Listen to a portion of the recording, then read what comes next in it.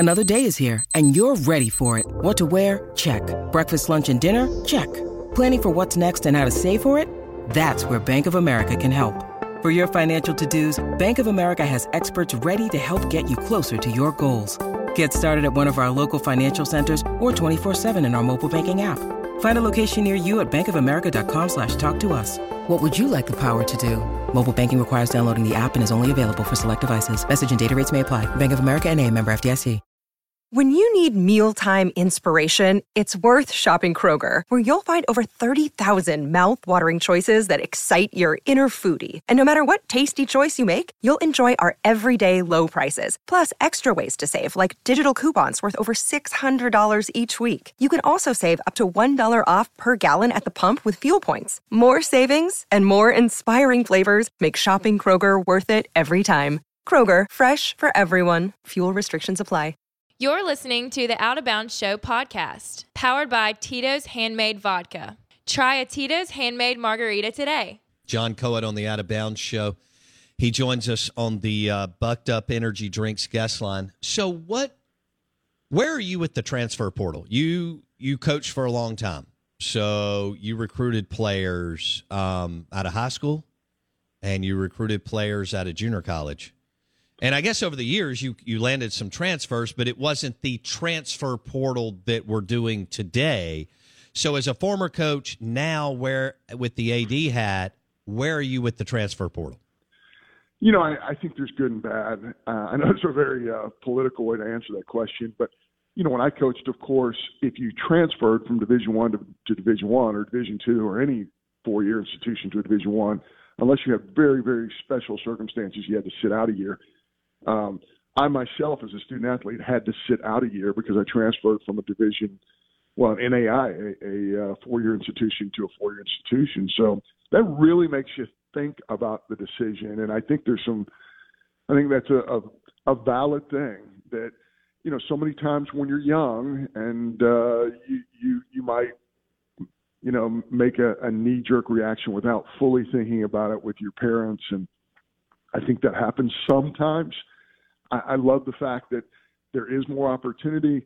The one thing I'm going to say about this is I keep hearing, you know, I hear student athletes say, and I understand this because they're 18 to 22 years old, and so was I, and so were you.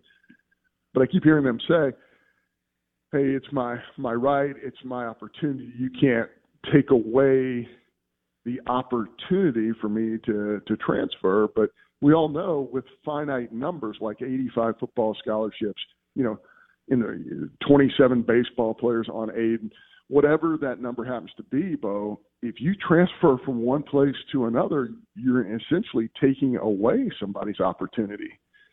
So, you know, opportunity is an interesting thing, but it's got to be looked at from both sides. In other words, if the University of Alabama signs, you know, 12 transfer kids, that's 12 less high school kids that are going to end up playing football at the University of Alabama. Their opportunity, those kids' opportunities are lost. And, of course, this is going to happen everywhere. So I think there are times where we need to take a deep breath and understand that there's cause and effect, and it's going to there's a little bit of a chain reaction to these things. John Cohen joining us on ESPN 105.9 The Zone, ADMSU.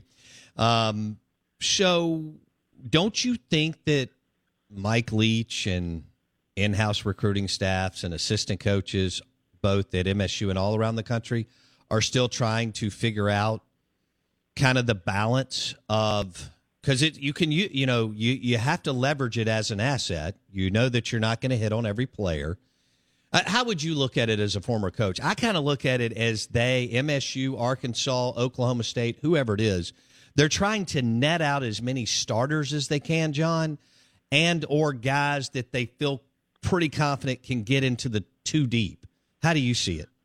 Well, as a former coach, if you're telling me I can have a proven performer from a four-year institution, even if it's a so-called, and I'm using air quotes here, a mid-major, if I can get a guy who's already been away from home for 2 or 3 years and has made that adjustment and had success, an all-conference and all-American type player, versus bringing in a high school player who, let's just be really honest, it doesn't matter if they're a 4 or 5 star. You don't know how that young person is going to adjust to college. If you have the kid who's already gone through those really tough times early on in their career, it's a no-brainer. I think, and that's not always the case. There's always going to be a place for high school players as well. But let's be really frank. Let's reverse this. That's the viewpoint from a coach. The viewpoint from a high school kid and their parents is we want to play. We want the opportunity to step in and play immediately in that sport, whatever it is. So I think the way student athletes, their parents, and quite frankly coaches look at the transfer portal, look at their own opportunities is going to really change. Although I will say this, Bo, one of the things, I was looking at this statistic just 2 Saturdays ago in the SEC.